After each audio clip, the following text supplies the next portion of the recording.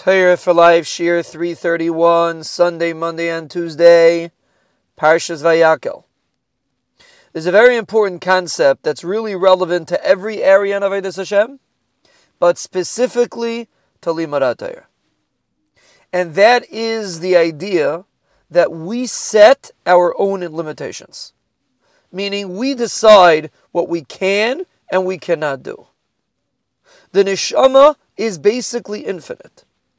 The Rebbeinu Shalom gave us what's called a chelek eloka mimal, a piece of ruchnius, which is endless, which is infinite. And we limit it by deciding we can do this, we can't do this.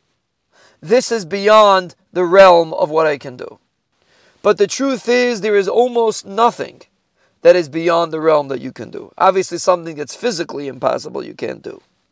But all these limitations that we set for ourselves, all these expectations, this is something we should expect, this is something we shouldn't, we basically handicap our ability to be able to grow, to be able to become different people. A person can only make meaningful change if he takes away these limitations. If he takes away the preconceived notions that this is something that I cannot do. And this is specifically relevant in Limudat Torah.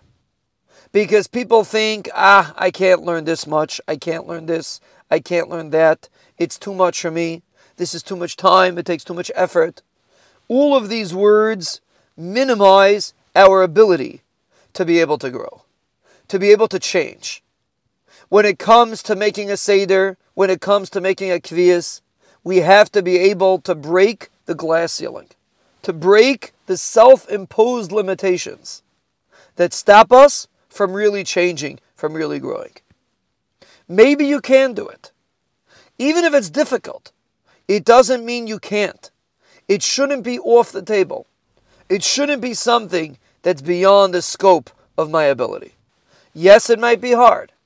And a person shouldn't maybe stretch himself too much. Sometimes you have to talk it over with an Adam Gadol. But one thing you should not do, write it off. Don't decide in your mind that you can't do it. That attitude will prevent growth. A person has to realize that you can do almost anything. You have to have a will. You have to appreciate it. You have to realize that it's important. But if you do, you can do almost anything. And therefore a person has to be open to maybe a new seder, to maybe a new limud, to maybe a new chizuk. A person should always be open for opportunity, because there is literally nothing that's beyond your grasp. The only thing that you can do is something that you convince yourself is impossible.